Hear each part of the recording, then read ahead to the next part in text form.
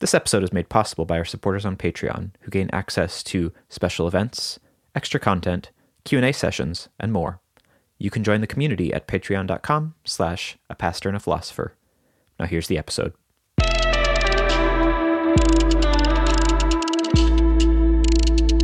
So now on this podcast, we talk a lot about evangelicalism. We talk a lot about white Protestantism and the lack therein. And today's going to be another one of those. And as I was reflecting, I think you just can't talk about that enough, and you can't unfold and unflesh that enough. This is where people like us are in the midst of a transformation where we are recognizing that the faith we've been given doesn't hold its weight as much as we had hoped. And so we're in the course right now. We're on this journey of unpacking and unlearning and taking things away in a way that actually can build something on top of a strong, good, appropriate foundation. And so today we have a person I call a friend who wrote a book called Born Again and Again. Her name's Megan K. Westra. And this book is one of those must-reads, I think. It's a book about salvation, but not in the way you think it might be. She looks at salvation in a deeper, more profound, more rich, complex, and relationally rooted way than you might imagine. So I'm excited for it. And before we do that, what treat do you have for us here today, Kyle? Yeah, so I'm so excited. We are recording this in person for the first time in I don't know how many months. Last summer, I think, was the last time we were together. Too many. Cheers. So cheers. Yeah, here cheers. we are. And that's an actual clink. So because of that, I've been sitting on all this beer that I can't drink by myself because it all comes in bomber sizes. And I've been saving a bunch of stuff for the podcast. So first time we're back to beer in a long time. So what I've got for us here is something called Shelter in Case, which I think is hilarious. Yeah, they put it out during the pandemic. So this was bottled in March of last year, March 18th. And this is from 1840 Brewing Company in Milwaukee. They're down in Bayview. One of the best breweries in the area, in the state, in my opinion. Their motto is drink slow beer. They do a lot of traditional styles and barrel-aged stuff. So this is a wine barrel-aged Saison, naturally fermented, I believe, and bottle conditioned as well. And it's been sitting in my beer fridge for like a year. Wow. So let's see what you think about this. I think it aged beautifully. Yeah, I mean, a Saison, when I think of a good Saison, it makes my mouth water. Mm-hmm. And when the instant you opened that bottle and the steam rose up, my mouth started watering just smelling it. Yeah, I love it. This is my favorite style. It's almost impossible for me to pick a beer style, but this is it. I think the best beer comes with corks in it. Sure. It's just fantastic. The flavors you get in a barrel-aged Saison are just far more complex than anything else. The yeast does some amazing stuff in there. Turns out being corked in a bottle since March of 2020 would do you well. Makes me wish I could have hit out in a bottle that one. Sounds like our culture. It's so aromatic. Mm-hmm. Oh, man. It's got such major tartness in ways that, like, it reminds you of eating that great tart berries, those great tart fruit. Yeah. That just, like, you love it, but it almost feels like punishment at the same time. It's like makes your mouth water, but then it dries out. You know what I mean? Mm-hmm. Yeah, it does have a drying finish, but I don't mind it at all. No, but I mean, a Saison is like a pleasant summer beer that also punches you in the mouth at the same time. Yeah, These are very unscientific and beer geeky like descriptip. Grapefruit multiplied by grapefruit. Yeah. But the dry finish, I wonder if that's from because it's aged in wine barrels. Mm-hmm. It finishes like a wine. It's like Chardonnay. Yeah, it doesn't say what kind of wine they used, unfortunately, but it definitely has a similar finish. It'd have to be a white wine, right? No idea. I would imagine. Yeah, this is the kind of beer that I really enjoy. I would enjoy it more on a warm summer day, but I can't enjoy more than like a 4-ounce pour. So if we drank it like 3 days ago, that would have been perfect. Yeah. It's very good. I should explain we had a heat wave 3 days ago. And now it's back to the 50s. The normal 50s that it stays for 8 months out of the year. Yeah. Well, it's fun. It's great. This. Yeah, I love it. Well Cheers. done, 1840. If you want to send me more bottles, I will be happy to rate and review them. Cheers to beer. Cheers. Well, welcome everyone to Pastor and a Philosopher Walk into a Bar. We're joined today by Megan Westra, who has spent her time doing a lot of different things. She was a pastor for a long time. What would you consider yourself now? What's your role now? I'm a hospice chaplain by profession, and hospice chaplain. I guess like itinerant writer of sorts. Yeah, and she's here to discuss with us her book published last year, which has a title that I love, Born Again and Again. I immediately fell in love with the book when I saw the title because I had that exact experience as a 9-year-old, so I know exactly what you're talking about there. And this book covers a lot of different things, so this should be a really fun chat. Yeah. Megan, I wonder, with the title of the book, have you gotten any emails from angry people who feel baited and switched, that bought it because they thought it was going to be this fundamentalist born-again book, and then it wasn't? I have gotten 0 angry emails, which honestly surprised me with some of the content in this book and the fact that I'm a woman trying to do anything in Christian spaces. But I haven't really gotten any bad email, which maybe just means that I have isolated myself from all the fundamentalists enough that they aren't even checking up on my work anymore. But either way, I'm grateful that there's not angry email. Good. So for our listeners, Megan, who don't know about your book or may not have read it, Born Again and Again, can you just tell us your background? Because you're really personal in your book, and you get really down to go through a lot of your history in the church and in your family in the South. Can you just bring us through and bring our listeners into that world a little bit? Sure. So I often will tell people that I am like the stereotype. If you want to think of a Southern white evangelical, especially coming out of the Trump era, I check all those boxes. I grew up primarily in the Southern Baptist Church. I attended a Baptist college. I was homeschooled for the entirety of my elementary, middle, and high school education. I literally grew up down a holler and across a creek. All these things that, like, if you just want to create a little stereotype in your head, I check all those boxes. And so what I do in the book is I kind of take people through, not just here are my thoughts about life and the world and theology and God and things like that, but also kind of how did I come to thinking about things in that way? Because one of the things I've noticed over the years, because I'm not still a Southern Baptist living down a holler and homeschooling myself or my child, I do none of those things. And so one of the questions I've been asked over the years is like, how did you get here? Because I don't make a lot of sense on paper. You don't meet a lot of former fundamentalist Southern Baptist women who became pastors, and pastors in the city for that matter. And so I have gotten a lot of questions over the years of like, how did that happen? Like, no offense, but how did that happen? And so I try to kind of trace that, not just to answer curious minds, but also because I think there are a lot of people in that space, and increasingly more from the time when I started writing the book to the time that it released, and now people who are starting to look at their faith tradition, the way that they've always kind of thought about things, and it doesn't make sense anymore. And so I really wanted to give people like the handholds and footholds, like when you're rock climbing, not to get all the way to the top, but something to push off of and to keep going. Because I think often when we start questioning things, we get stuck really easily.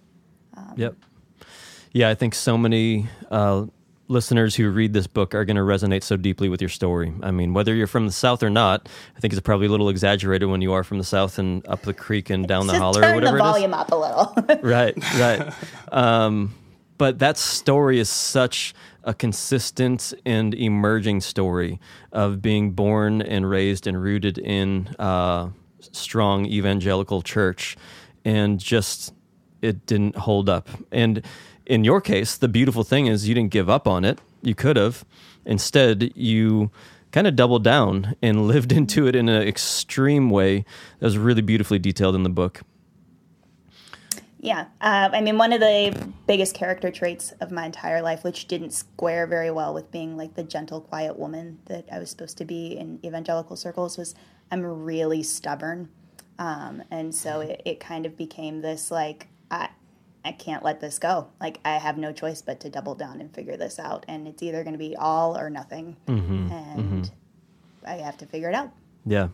So in chapter 1, Megan, let me just jump right into it. I'm looking at the book right now, Born Again and Again, and then it's got saved. So there's obviously your graphic designer was trying to do something with the theme, and salvation is all over it, particularly as you get right into it. And you got me in chapter 1 when you talk about how you grew up thinking salvation is about how it's all about basically saving people from hell and making sure that within 6 weeks or less, you get them to have that fire insurance, basically. And that's basically all the whole thing is about.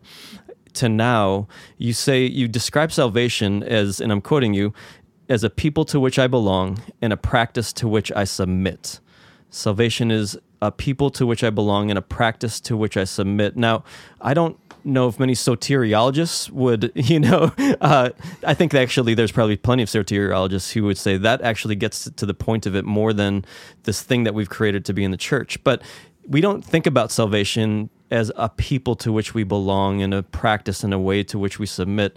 Describe in more words this new way of what you're seeing salvation being and how you got there. Yeah, so this really started to come together for me when I went back to seminary. I had been in ministry for, 7 years before I went to seminary, which I highly encourage, because then you kind of know as you're in all these lectures, you're like, oh, that doesn't work. That's not going to fly. And also oh, that's what good news sounds like, right? Because you're having to put it into practice in real time. And when we were going through soteriology in my theology classes, I was so struck, and I'm reading these textbooks. I'm reading Torrance, and I'm reading a lot of the things I drew on from the book was from John Sobrino, who's a Catholic theologian, and I'm reading all these different things, and I'm weeping into these theology textbooks because I'm like, oh my gosh, it's just so beautiful, and this is good news. It's actually good news, and as we're discussing it in my classes and with my classmates, so many of them are coming to the same conclusions that I am. We're just the people in our congregations don't know this. They don't know that this is what salvation can be. And kind of to what you were just saying, Randy, it's not the way that most of us would think of salvation as a people and as a practice. And so I think the more that we can get past this idea of check box Jesus, the better. Really, we have had that understanding of salvation for a very short amount of time in the large scope of Christian history. And so the idea that would become not just the predominant view, but the only way to think about it for so many people is just asinine and really arrogant. That we would ignore the entire scope of Christian history and theology and say, well, this is it. Billy Graham fixed it. He arrived. And that's what salvation means now. And so I think that expanding it, right? Not diminishing it, right? That salvation is a choice. It is a thing that we opt into. And I talk in the book about how it's kind of when your friend comes and knocks on the door, not when COVID is happening, and says hey, will you come play outside? And you have to say okay, I'm in. Right? I grew up in the era of come home when the street lights come on, or we didn't have street lights down the holler, so it was come in when the sun goes down. But you opt into that. You have to run out the door. But I think so often we think about salvation as well, I ran out the door, and now I'm just sitting here on my porch steps. I made it, and it's no, you're missing everything. And so for me, that has looked like constantly being almost in process of every day, how am I learning to love God and my neighbor and myself more and more holistically? Every day, how am I being invited into that cycle of death and resurrection to different parts of myself or to systems that I participate in? My own imagination of what's possible. And it's much more complicated than answering if I've checked a box or not, but it's also so much more beautiful and good. That picture of being invited in, stepping into the foyer, and then living your life there, it's so barren, it's so wasted, and that's such a brilliant picture for thinking about our salvation and being what it means to be saved, what it means to live into this faith that we're born into. I love it. I love that. And the way you flesh that out in the book is really, really brilliant. That belonging to a people in particular that you open yourself up to is something that's so lost in the church. I want to talk about that more, but Kyle, I think you have a question. Yeah, so you draw attention at several points in the book to what I think you identify as the main problem with the sort of Billy Graham evangelical view of salvation, right? And you label it consumerism, and then you talk about it from a lot of different angles. And you contrast consumerism with the better thing, which is connection. So can you flesh that out a little bit for us? What do you mean by those two terms? Why do you think that's the way that we should think about what salvation could be? Yeah, so I first came across this framework when I was reading a book by Dr. Carrie Day, who's a womanist scholar. The book is Religious Resistance to Neoliberalism. Very good, very dense. And she starts to pull this thread, too, of saying, like, okay, but the consumer aspect of culture, the way that we have learned that we are fundamentally, at the end of the day, and first and foremost, we are consumers, right? Like my life is I'm a consumer. And you exist only in terms of what I can get from you. So we have to reimagine that. We have to remake that within ourselves if we're going to move into a way of thinking that I think is more based in like the kingdom of God and what Jesus is calling us to. But the church has done a lot to just reinforce that kind of thinking. Graham certainly wasn't the first one to start that, but he made it real popular. And so this idea that like even the language we use, right? That, oh, have you gotten saved? Like, did you get saved? Like it's something that we can go to the store and then put on our shelf. And many of us treat our salvation as though that's what it is. It's a trinket that we tuck up there, and people notice it when they come over and they say, oh, tell me about that thing. And we're like, well, let me tell you that story. But it doesn't move us in any meaningful way. You can see really clear examples of this, particularly when you look at the way that gender has been played out in the church, the ways that particularly like women and children are treated almost as if they are consumer goods to prop up the biblical men in their lives. But we've done that with so many things. We do it with where we attend church as Christians. How many times have pastors heard like, well, I'm just not being fed. I'm just not getting what I need here. And there is room for valid critique of like what a church is doing. That's usually not one of them. And so to say like, because I am not feeling good, right? Because I am not feeling as though my consumer needs are met, my dopamine response isn't being triggered in this moment, then clearly this is not where God wants me. Does not square with Scripture at all.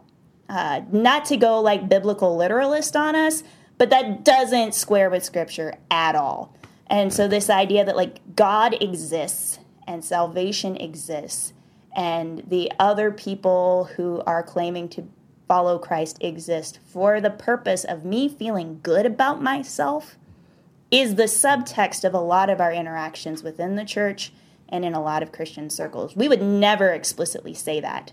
But if you look at like where are there fissures in relationship, what are the things that are informing the choices for what we do and don't do, that's humming underneath the surface of a lot of things. We, like you alluded to, Megan, I mean, we in the church are by and large responsible for it. And by we in the church, I mean we church leaders are by and large responsible for that consumeristic culture that we have, particularly in the white American church, white American evangelical church.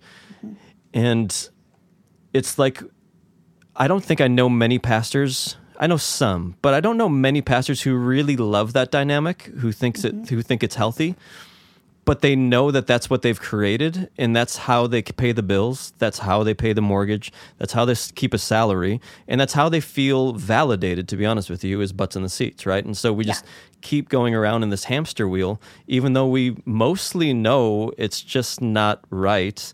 And we'd rather have something more biblical. It's kind of the monster we've created. It's a huge, huge bummer. And I'm wondering what it's going to take for that to kind of, for that model to break. Because it's breaking as we speak, right? What are your thoughts on that, Megan? I mean, I feel like I could pontificate on that all day long, especially since I don't lead a church anymore. And so I have clearly all the answers now, kind of like when you don't have kids yet and you're like, well, this is how you parent.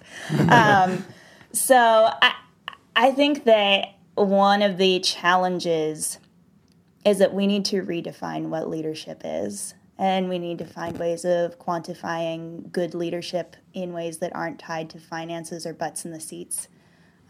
That sometimes good leadership looks like standing up and saying, this is breaking as we speak, so you know what, we're just gonna smash it right now. And then I'm gonna walk you through what it looks like to pick up the pieces that we're gonna preserve.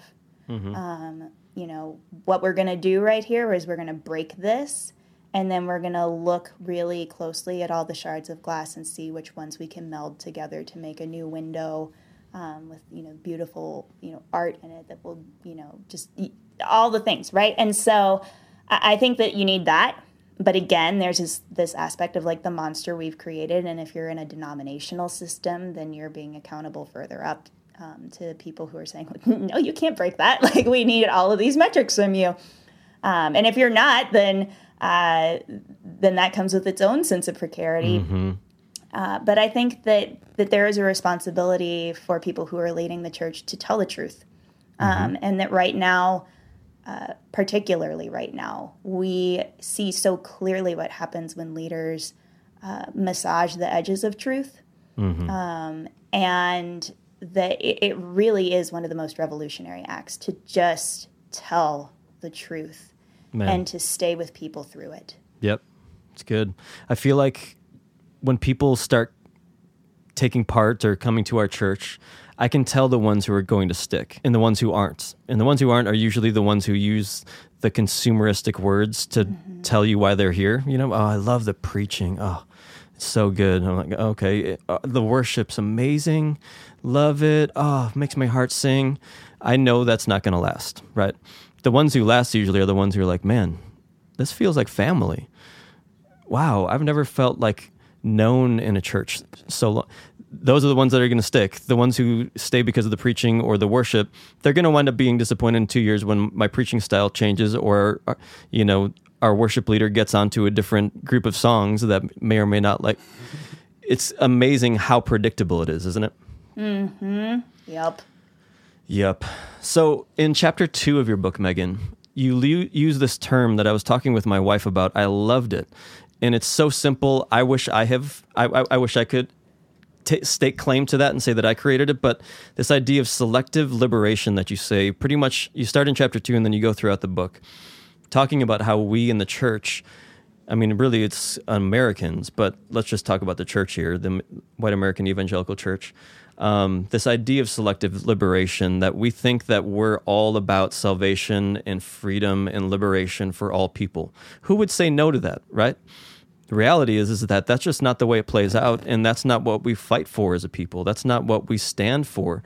And when you do talk about full and total and complete liberation for all people, that gets pretty rough. I mean, we just had a summer where we saw what happens when you actually advocate for that. So can you take us into this idea that you created with this selective liberation concept? Yeah, well, I first have to acknowledge that is a concept that I don't know if the exact term comes through, but probably at some point. But definitely the concept comes from a lot of womanist theologians, which are Black women who are doing theology. And so this idea that, like, none of us are free until all of us are free, which I think is Audre Lorde, who is not a theologian, but is worthwhile to read in her own right. We could dispute that. I mean, I'm okay putting her there. I don't know if she's okay putting herself there. I want to respect that. She might not want to be put there. But this idea that, like, whether it's, Lords or whether it's, if we're going to look at Martin Luther King Jr. in Letter from a Birmingham Jail, where he talks about all of us being part of a seamless garment, like knitted together, right? And so selective liberation looks like me growing up as a white woman coming into my own in my early 20s and realizing, like, oh my gosh, like, women are oppressed. This needs to stop. And if I had only focused on that, and when I was only focusing on that, it got kind of toxic and kind of shitty. I don't know if I can cuss on your podcast or not. But occasionally. It's happened from time to time. Cool. I will try to continue to not use those words, but sometimes it slips. Sometimes they're the best words in context. Words. Yep. Just enough to not get us the E. You can look at so many freedom movements. You can look at the early suffragists who were looking for the right for women to vote, and they neglected the Black and Latinx and Native women among them. Bad things happen when we only look for our own freedom. You could argue that the insurrection at the Capitol was a group of people looking for their own freedom at the cost of ignoring everybody else. And so I think in the church we have done that, looking at spiritual freedom and like a purely spiritual faith, which that concept emerged like during the Reconstruction when all these people were trying to like form theologies that allowed them to still oppress formerly enslaved people. So that's real fun. We shouldn't really talk about purely spiritual faith with any sort of like moral authority because that's just not the roots of it. And so to say that our faith only speaks to a spiritual liberation and only for people like me just leads us down some really dangerous paths because that's not how Jesus operates. That's not how the Holy Spirit operates.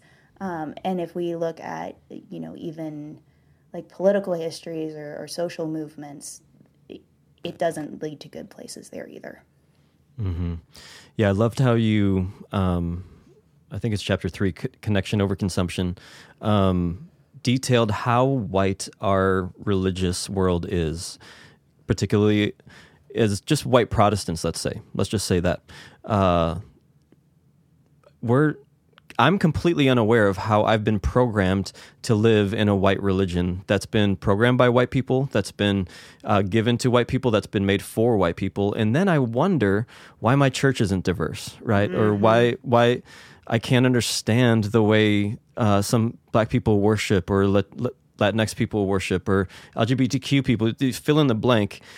That was so fun to have that fleece pulled back and realize this is really white right here, what we're dealing with. And we transpose that onto the scriptures and we transpose that onto God, him or herself. And it's amazing how limited we are in understanding because of our cultural experience. It's not our fault, really. I mean, when it's our fault is when we actually say, no, that's not the case. This is the way things really are, right? But what pulled back the fleece for you, Megan, and seeing just how white of a religious world you grew up in?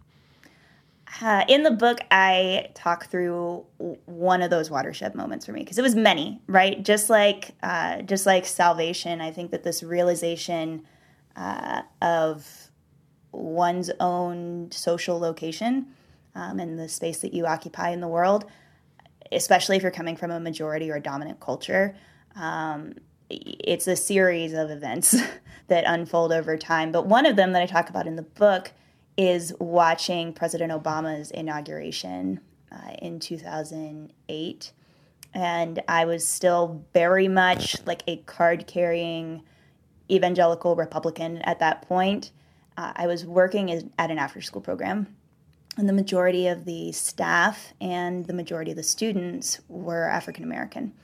And we watched a replay of the inauguration that day while the kids were at after school. And I was annoyed. Like, I'm just going to own the space I was in at that time. I thought it was a terrible idea. I was like, these kids are not going to sit there and watch this big ceremony. Like, this is such a bad idea. I worked with a first grade class that year, and I was just, this is going to be terrible. I'm going to have 7-year-olds just losing their minds for however long this takes.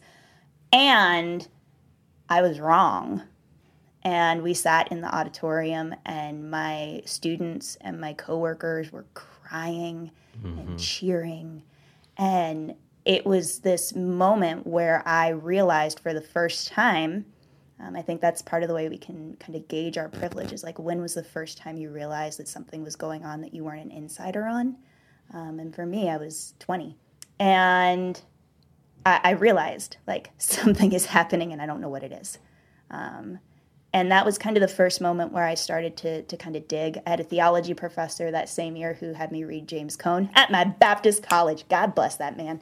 And so then it was just a series of things after that. You know, when we moved to Milwaukee, the whole time that I've lived here, I've lived in predominantly Black neighborhoods. That has revealed more in my life than many, many things. Just living among people and living in a neighborhood where my neighbors don't look like me and don't have the same life experiences that I have. That when a police officer pulls them over in our neighborhood, do not have the same interaction with that officer that I do. And so it's been a series of unlearning. I talk in the book, too, about unlearning and returning. And I'm still in that process of realizing what I'm missing and what are my assumptions about the world and what am I imposing onto God and my neighbor and myself that isn't rooted in who God has created us all to be. Mm-hmm. Mm-hmm. So good. We could spend a lot of time there. Also in chapter 2, you're speaking of being connected to people, being connected to people as family, being connected to people and learning from one another. And you talk about the disciples as a model, which you're not the first to do, but it's striking in this time-space moment we find ourselves in right now, right? Where you articulate how Jesus has politically opposite folks as part of his disciples, as part of his innermost circle, a zealot who's a complete liberal and a tax collector who's a complete ultra-conservative, and they're still following Jesus. And you say how that must have been some fascinating dinner conversation, right? Totally agree with you. I wish I was a fly on the wall. But that kind of runs against something that we're starting to hear in our culture. And I even remember reading on Twitter, you posted on Election Day this past, couple months ago, about how basically there are some people that we disagree with, that our values are so off-center with one another that it might be actually better to part ways with that person. That might be the best choice. I understand that fully, and I think especially for oppressed people, that's the reality, and that's wisdom. But it's also hard for me to differentiate between living in an echo chamber where I surround myself with people that I just agree with and who agree with me, because that's more and more of what we're seeing, rather than saying, even if you disagree with me on something that I hold really important, I'm still going to hold space with you and listen to you and love you. How do you hold all of that in tension, Megan? Yeah, I think that your note that, particularly for oppressed people, this is something that you need to do, right? When I wrote my book, I was writing for people coming from the same space I did. So white evangelicals, or maybe I'm not evangelical anymore, I don't really know, people coming from that space. And so I will answer from that space too, that for people who are white, for people who are in dominant culture, for people who are in majority culture, however we want to phrase that, there is both a responsibility to be like the landing place for folks, but in our responsibility to continue to hold space for people, we need to continue to occupy the space that we hold too. And I think that sometimes when we are holding space for people, when I have held space for people I have disagreed with, and maybe part of this is just that I, grew up in the South and there's a whole lot of just like Southern nicety. But Midwesterners are bad at this too, though, of just kind of shoving what you disagree with down. And if somebody's saying something that you disagree with, you're like, okay.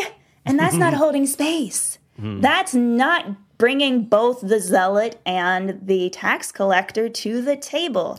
That is the zealot going off and the tax collector just like biting the inside of his cheek until it bleeds. And that's not relationship, and that's not coming together. And so I think that if we are truly going to hold more space for one another, we're going to have a lot more conflict in our relationships, but that's not a bad thing. That when we are in conflict with one another, if I'm angry at you and you know it, it's because I trust you enough to like trust you with that big emotion that I'm feeling. What we have a problem with is indifference and choosing to coexist alongside people that we are indifferent to, and then retreat back to our own echo chambers and then come together with people that we are indifferent with. And that's what I want us to try to avoid. The other thing I will say on this that like has gotten really complicated in the last year is I think there's a lot of space to disagree on how we go about fixing problems or how we go about navigating things we disagree about, as far as like, should teachers or grocery store workers get vaccinated first? Should we have spaghetti or pizza for dinner, right? Things like that. If we are disagreeing on things that are observable facts, then there needs to be less space for that, because good things don't come from that. Nothing creative comes from that. No good, innovative solutions come from that, because all we're doing is circling around, like, is it my version of reality or your version of reality that we're going to try to fix? And I think that we can get really bogged down in trying to hold space for people or for viewpoints that it's just like, this is just not something that helps us move forward in any way. And it doesn't help bring flourishing or freedom or hope for anyone. And I don't think that the zealots or the tax collectors would be bringing that to the table. So, quick follow-up. So when you use phrases like hold space for someone or occupy the space that you're in, can you flesh that out a little bit? Would that be analogous to just continuing a dialogue? Or what specifically do you envision when you use phrases like that? I think continuing a dialogue or continuing in relationship. I think that it looks different for different people and at different points in their journey. To hold space for someone that you're in sharp disagreement with may look like, hey, we can continue to talk once a month with these specific parameters for this amount of time. And that's it. In the conflict mediation work that I've done, you might even agree to those parameters ahead of time and say, hey, this is really hard right now, and I'm having a difficult time staying in relationship with you, but I want to, so here's what we need to do. Right? And can you agree to this? Do we both value this relationship enough that this is what we're going to do? I think that if it's in a bigger setting, it can just look like digging in and asking questions instead of presuming judgments. I went to seminary with somebody who reminded me a whole lot of people that I grew up with. and that was not a good thing. By the time I got to seminary, I was like, oh no, not this person. And we happened to both be from the same home state, West Virginia, which automatically meant that they were like, oh, hey, let's talk. And I was like, no, I don't want to. I came here to get away from you. And instead of deciding that I was just going to like totally shut down, block this person off in all ways, they would make pronouncements, and they were much more conservative than I was. They would make pronouncements before or during class, and during breaks or after class, I'd be like, hey, can you tell me more about why you think that solves this problem? Can you explain to me more about why you think this theology is helpful for the church right now? And we would go back and forth. And after he would share with me, then he would usually return the question. To be like, well, how do you see this? And that really helped cultivate a healthy, respectful dialogue. Again, we weren't disagreeing on like facts, but it was, hey, we have two different ways of looking at how this plays out in the church and in the world. And I got better. My ideas got better and sharper and more nuanced and more clear the more I talked to him. And I think the same was true for him the more he talked with me. And so I think that it really depends on the situation that people are in the context in which they're trying to keep showing up for other people. But that work is important, and it's worth the energy. How about that? When you engage with somebody, asking honest questions in a humble fashion, wanting to genuinely know that what they think, things tend to work out. How about that? It's kind of like in youth group drama camps and stuff when you're doing the improv exercises and you say yes and. It's a good guidepost in all of life. I get the chills when I actually go back to those youth group skits, like in bad chills, like not good chills. Yeah, no, lots of bad chills. But the improv, the yes and is the thing we can take. That's the kernel of truth that we can take with us. Yeah. one of the only things that I've kept from my old like street evangelism days, which I really identified with certain parts of your book because of that, was the question, why do you think that? Mm-hmm. Why do you believe that? Tell me more. It's so productive. It's a great question. Yeah. So your book has several chapters in it that I got to be honest, I didn't expect to be in it when I looked at the cover. So there's a chapter on politics. There's a chapter on racism. There's a chapter on personal finances. There's a chapter on environmentalism. There's a chapter on gender. In a book, presumably, about salvation. So connect those dots for the listeners, if you can. Why did you pick those topics to be in a book called Born Again and Again? I was trying to choose the least controversial topics that I could talk about in the church. And that just seemed like the list.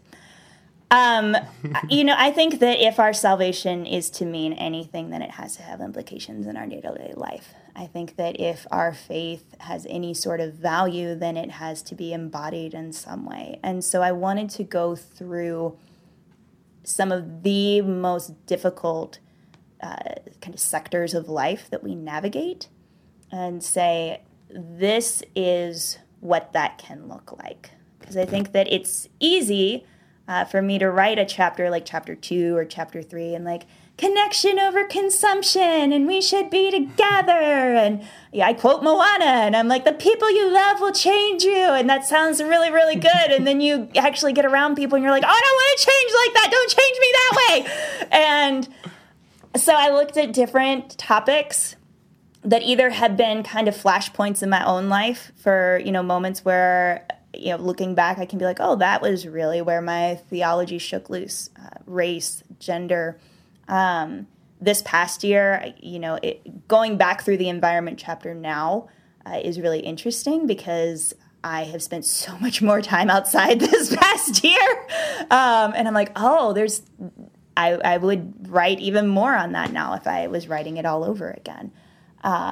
Money is a thing that always is tripping us up, and what do you do with your money, and how do you manage your money, and everybody's in tons of debt, at least people in my generation. I'm a millennial, so what do we do with that, and what does faithfulness look like that maybe doesn't look like, debt is dumb and cash is king and angry white men on the radio. That was Dave Ramsey, right? It was Dave Ramsey. Okay. That's what I thought. Yeah, and so I tried to choose topics that were like the tough case studies, right? Where like if we were having this conversation in real life, that somebody would raise their hand and say, yeah, but what about? I tried to kind of say like, okay, but this and this and this. Yeah. And, it's not complete. Like I said, I was trying to write a book that would be like footholds on a rock wall.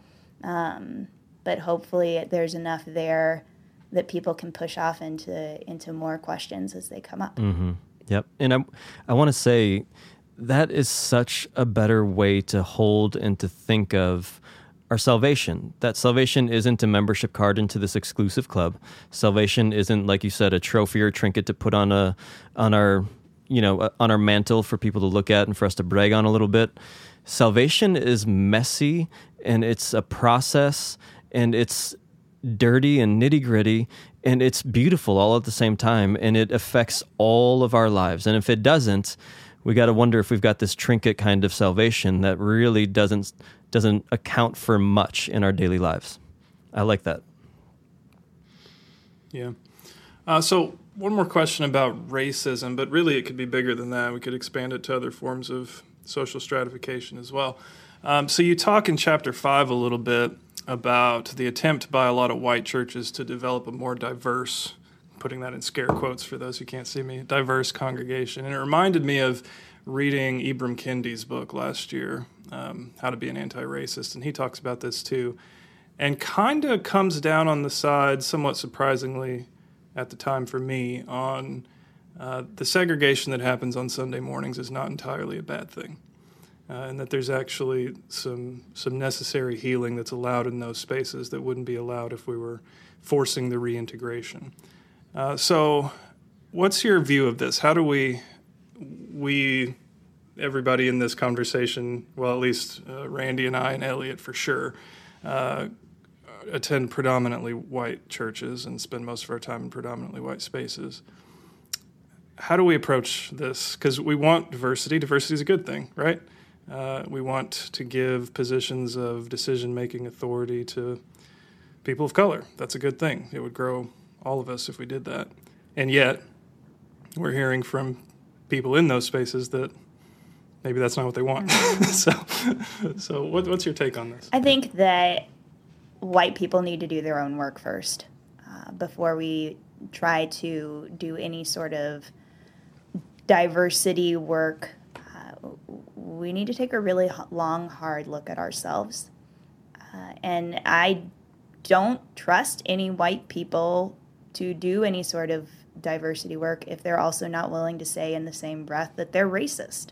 I would freely acknowledge that. Like, I am a racist, a recovering one, but just like a addict of any sort who's in recovery would never say, like, oh, I'm not an addict anymore. Like, you would be like, maybe you need to go back to that 12 steps meeting. Like, maybe you need to go back for a refresher. Whiteness is similar to an addiction to power and an addiction to a view of self that is inflated and diminished at the same time. We both overinflate our station in the world and what we can and cannot do. Willie Jennings' latest book, After Whiteness, talks about this and like the plantation mindset, plantation pedagogy, I think is what he calls it.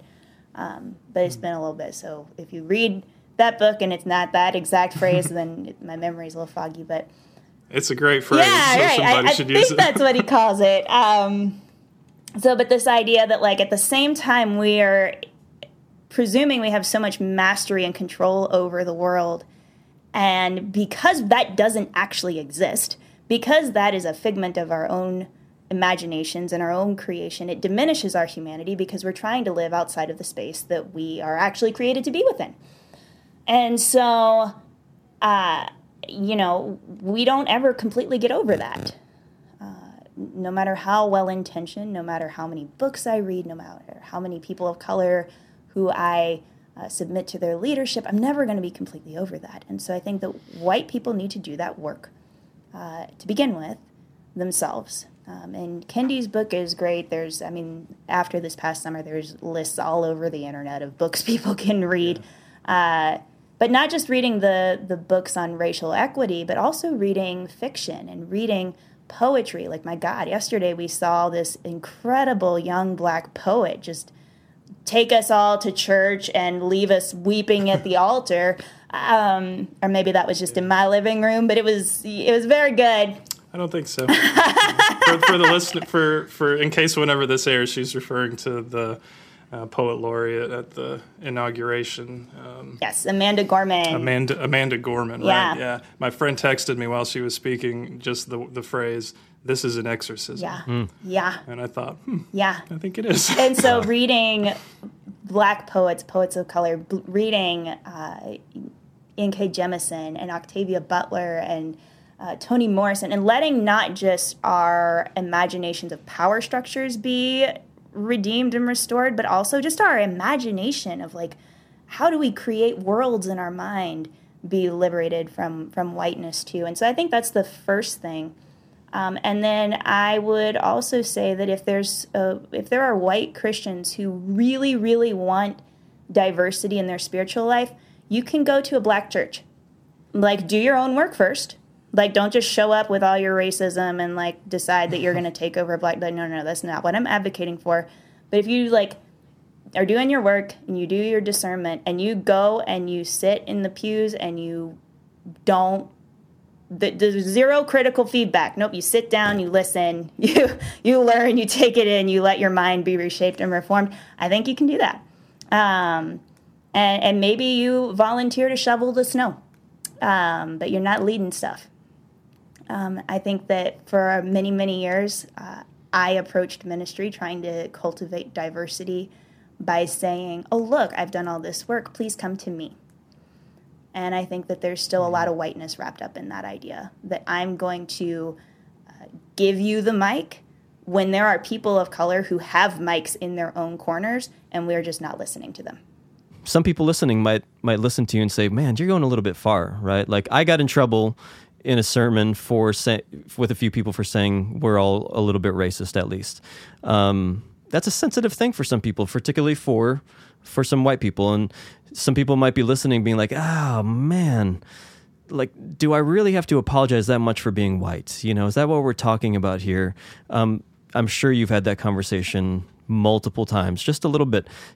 Take us into that, like, answer that question from our listener who might be thinking that. Generally think that apologizing for being white is not helpful. Most people are not looking for an apology for being white.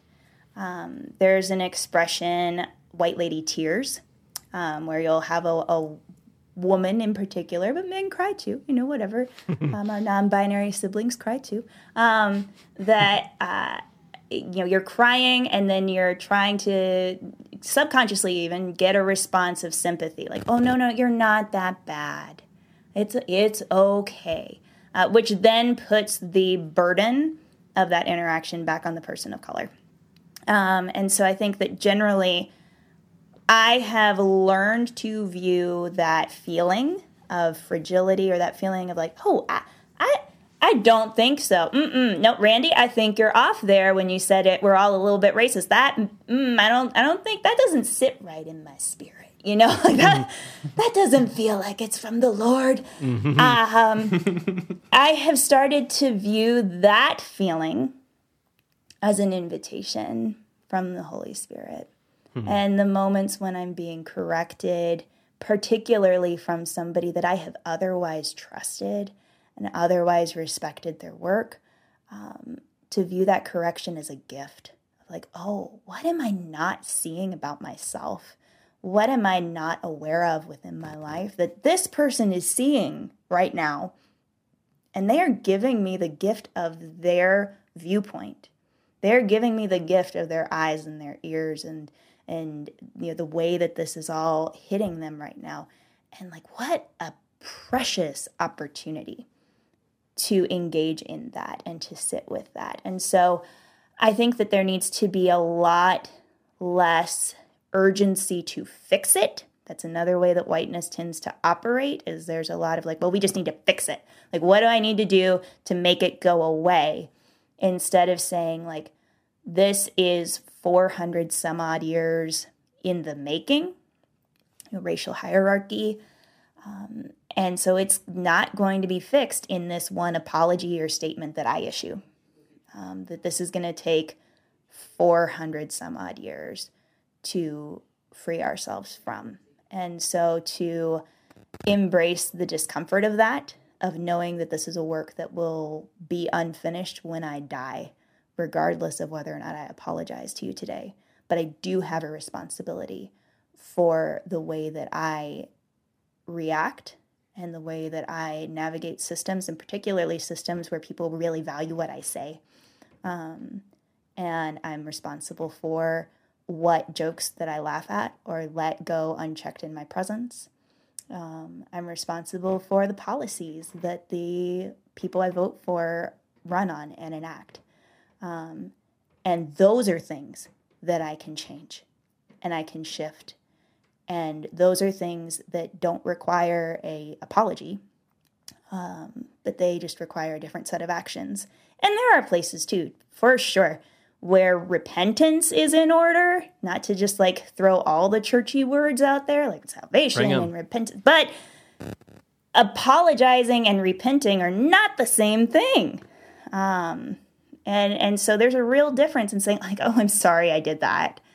I'm sorry for being white, versus that feedback you just gave me, what you just told me about myself has shown me something different, and I'm going to walk a different way after this moment because of what you shared with me. Theology in everyday practice. How about that? So in most of the Christian spaces I'm in, I'm the most liberal person in the room. I'm guessing that may not be the case at this moment. So I want to ask this to a fellow liberal Christian, especially one that wrote a book about salvation. I haven't thought of Christianity in terms of salvation in more than a decade, probably. It's if I were asked by some legitimately, genuinely secular person to explain Christianity to them, the concept probably wouldn't be a part of my introduction, to be honest. And I would probably expect that I would need to explain it away if it did come up. I don't any longer really think of Christianity in those terms, and I don't see it as a particularly helpful way of explaining what I think the core of the religion is. So, do you really think that? Because in some ways, I feel like your book is kind of aimed at other people on the road to a more progressive form of Christianity. And in my experience, that took me away from the concept of salvation altogether. So I'm just curious what your take on that is. How many progressive or liberal Christians do you think really think in those terms anymore? A lot of them, it seems to me, think of being born again as almost a cliche, something that calls to mind a form of evangelicalism we left behind a long time ago. Yeah, for sure. I mean, I was writing for the people that are on that journey and trying to really think through where am I trying to meet people, and how do I kind of like hold their hand and walk with them along the road. And I did not pick the title of my book, although it is good. I think that born again is a huge cliche. And gosh, I know that there are things in my life that I'm not in power to control them, right? That I am powerless over, right? Like, gosh, I know that. And so if I think of salvation in those terms of there are powers and principalities, if you will, or there are mindsets and thought processes that were handed down to me from my parents and my grandparents and my ancestors that I don't even know how to begin to untangle, I am comfortable at this point of saying, like, yeah, I need to be saved from those things. Like, I need some sort of intervention there. I need some sort of assistance from the Spirit to guide me through that. I need to know that life comes out of the grave. I need to know that a resurrected body still bears scars and that there's still an invitation to walk in faithfulness despite of and because of all of those things. And so I would say I still hold to an understanding of salvation as important. That's part of why I wrote a book on it. The first season of my podcast is all about what does it mean to be saved, because I do think it's still important, but in a very, very different way than how I used to think about it. Salvation in that all of creation is being redeemed, and how do I participate in that? That'll preach. So one unique or maybe at least unusual thing about the book was that you pepper in each chapter little stories from other people from your life that you know, to illustrate the points that you're making in the book. And they're really compelling. Some of my favorite parts of the book were those little vignettes. Did you write those? Were those written by the people actually themselves? They were. Some of them were quite well written. Right? They were written by all of those people, all my friends. And I read some of them and I was like, also, I hope you get a book deal next because this was really good. Yeah. So why did you choose to write it that way, to include other perspectives like that? It was really important to me to illustrate, even in the structure of the book, this idea of connection over consumption, right? This idea that, like, I don't come to the place I am in my life or in my understanding of God or the world because I have lots of good ideas. And wow, isn't Megan Westra super? And she's so smart. And it's like, no, I came to these conclusions. I am who I am now, to quote Dr. Cornel West, I am who I am because somebody loved me. And multiple people loved me. And then some of them even said, sure, I'll write a thing for your book. And so, I included the voices of people who have been formative for me in one way or another, who were willing to go along with this, kind of odd idea of, hey, will you write a 300 to 500 word vignette for my book? But I wanted to really illustrate, even in the structure, that, like, the way forward is through listening humbly and letting yourself be formed by the voices of others and and that the people you love will change you, and they will change the way you think about God and about the world and about yourself, and it will be a more beautiful thing because of that.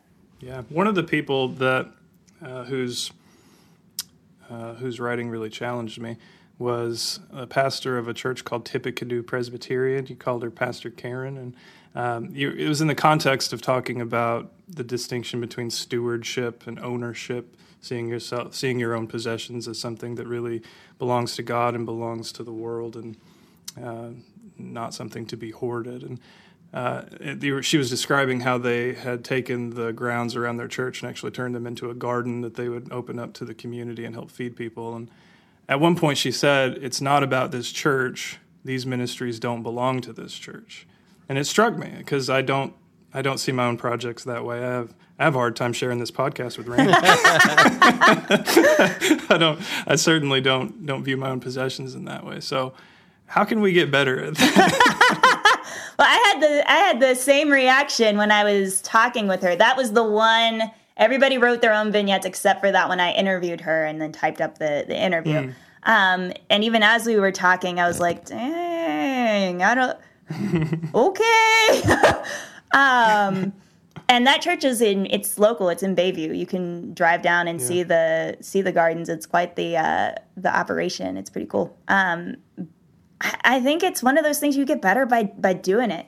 It like riding a bike. You don't just like will yourself into being a more generous and open-hearted person, oriented to the world in a way that is in some ways like very much rooted in particularly like the Hebrew Bible, this idea that the earth is the Lord's and not ours, and we don't permanently own anything.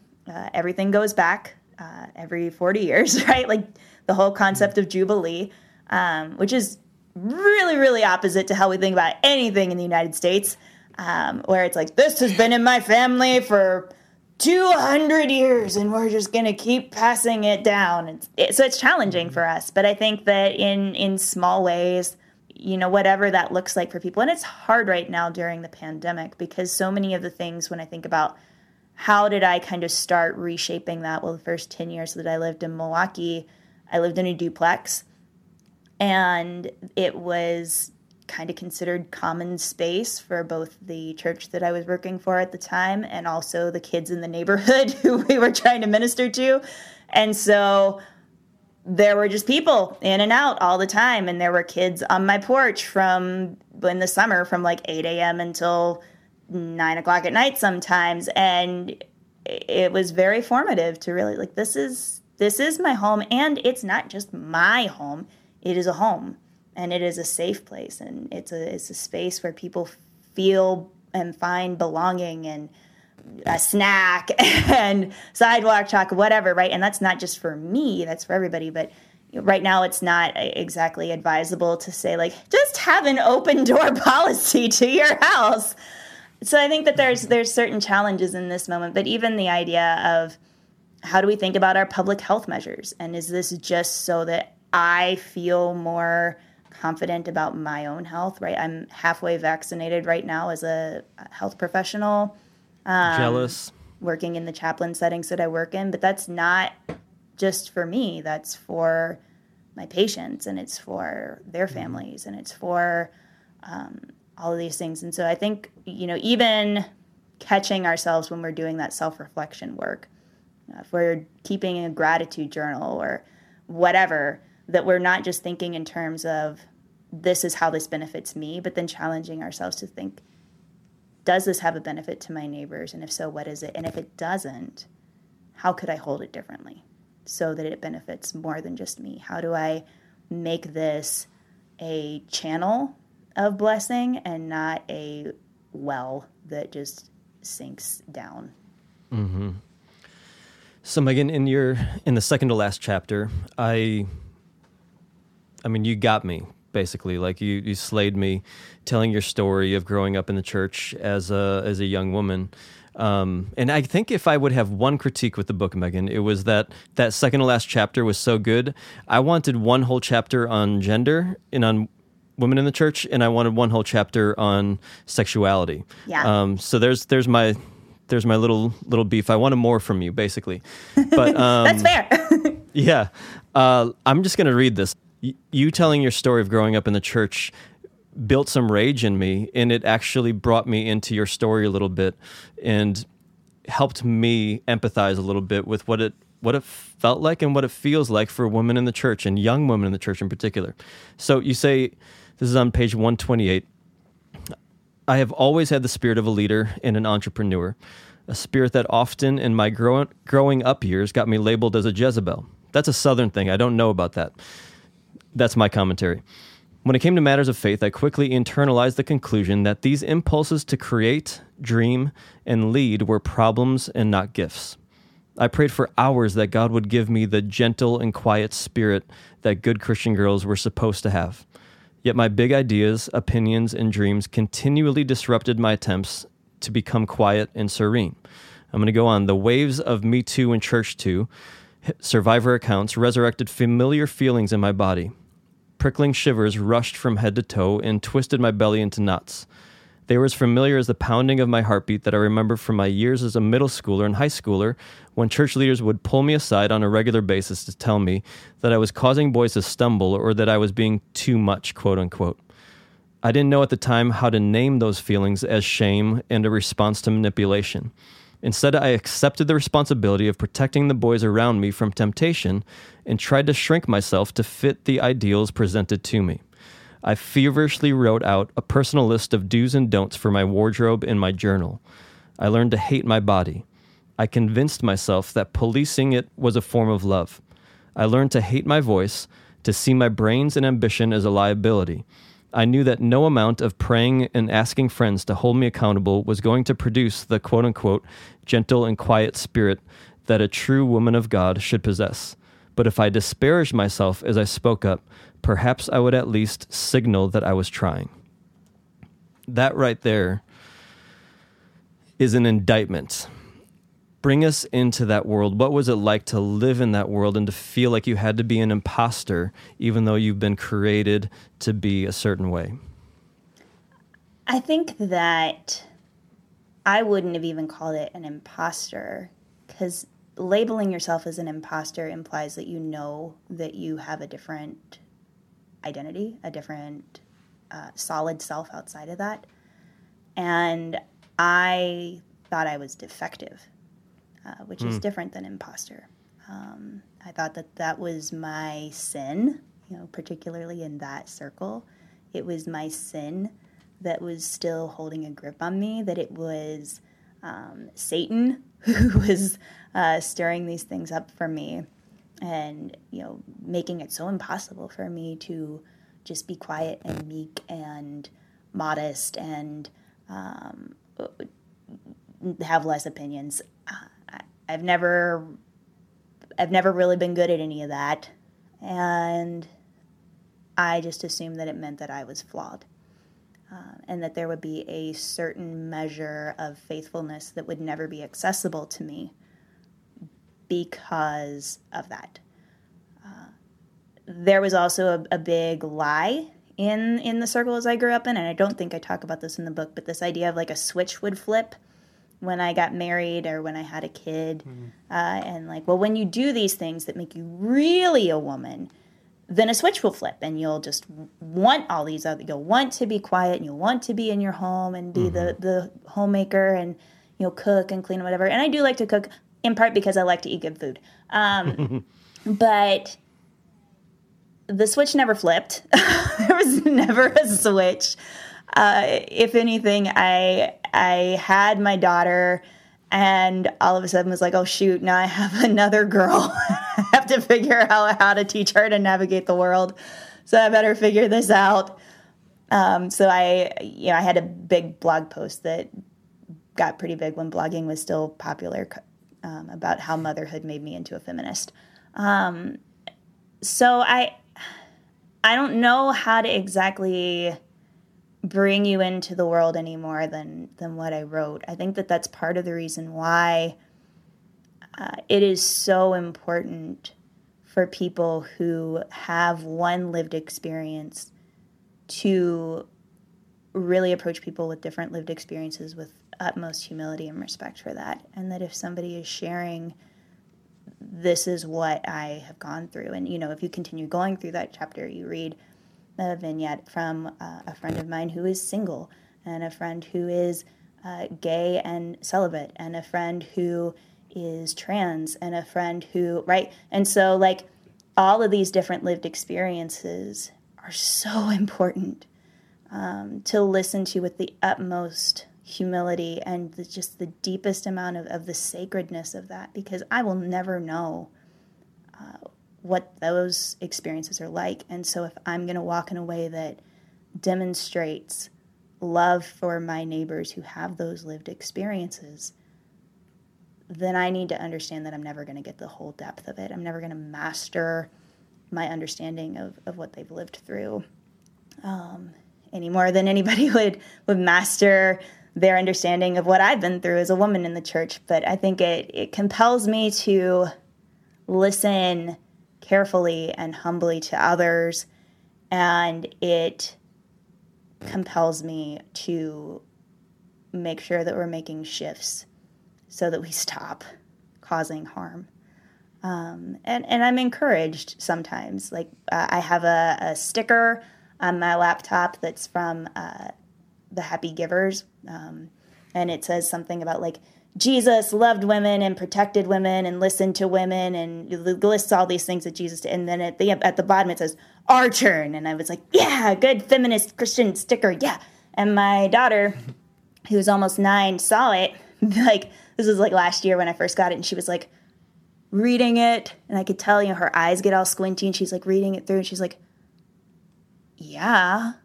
And just like, it was just like not even a thing. And so then we had a conversation. She's like, why did you put that stupid sticker on your laptop? Like, why does that need to be said? And so then we had a conversation about it. And I was like, well, this is how I grew up. And this is what I learned. And she got her little fist balled up, and she started shaking, and just this visible, right, like, whole body rage of just like, no. And so in those moments, I feel hope, because I'm just like, oh, I have only thought this as long as she's been alive. And she already is getting a different story about what it means. And what other stories could we just say, you know what, that story's done. We're not telling that one anymore. If there were more of us willing to, kind of going back to what I said earlier about leadership, willing to just say, no, we're going to break that right here. We're not going to massage around the edges. We're not going to talk about how, okay, well, in some instances, God calls Deborah, but usually it needs to be a man, We're just going to break it right here.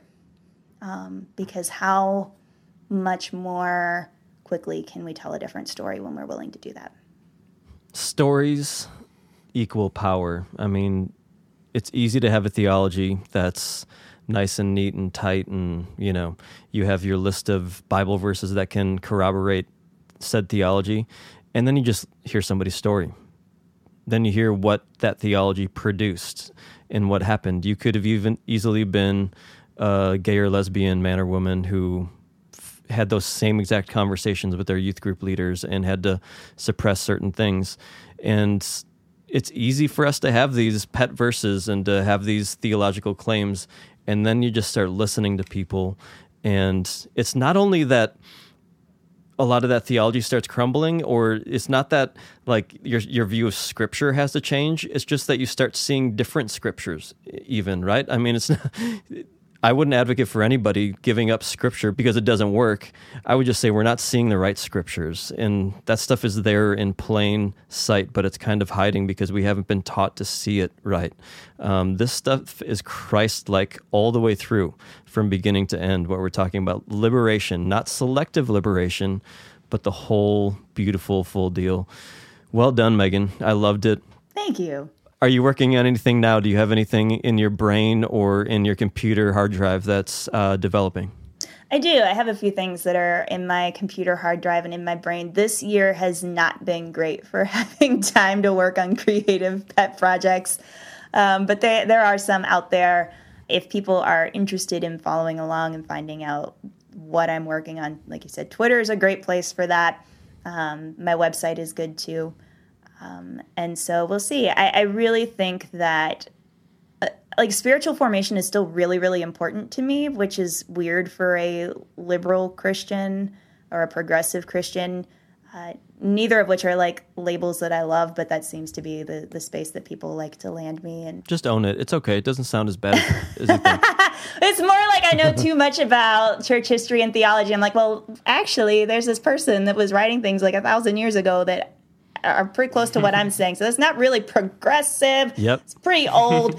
But then by that point, their eyes just kind of glaze over, and they don't want to hear anything about like obscure people that were writing in Greece or Ethiopia. Totally. It's fine. We can call it progressive theology as long as it's ancient as well. Yeah. So I think that spiritual formation is really, really important. And most of the things that I kind of have like humming around in the back of my mind are what does it look like for there to be like daily spiritual practices or like small practices that people who aren't necessarily looking for like the sit down and spend 15 minutes in your Bible and praying kind of quiet time model, but still want some sort of like daily grounding practice. Like what are ways that we can think about those things? And kind of writing about that more. There's lots of things that are written on that already, but I could add my voice to the chorus there. Do it. So we'll see. We'll see what we come up with, but there are certainly things kind of bouncing around in my brain. Thanks for listening to A Pastor and a Philosopher Walk Into a Bar. We hope you enjoyed the episode, and if you did, please rate and review the podcast before you close your app. You can also share the episode with friends or family members with the links from our social media pages. Gain inside access, extra perks, and more at patreon.com/apastorandafilosopher. We're so grateful for your support of the podcast. Until next time, this has been A Pastor and a Philosopher Walk Into a Bar.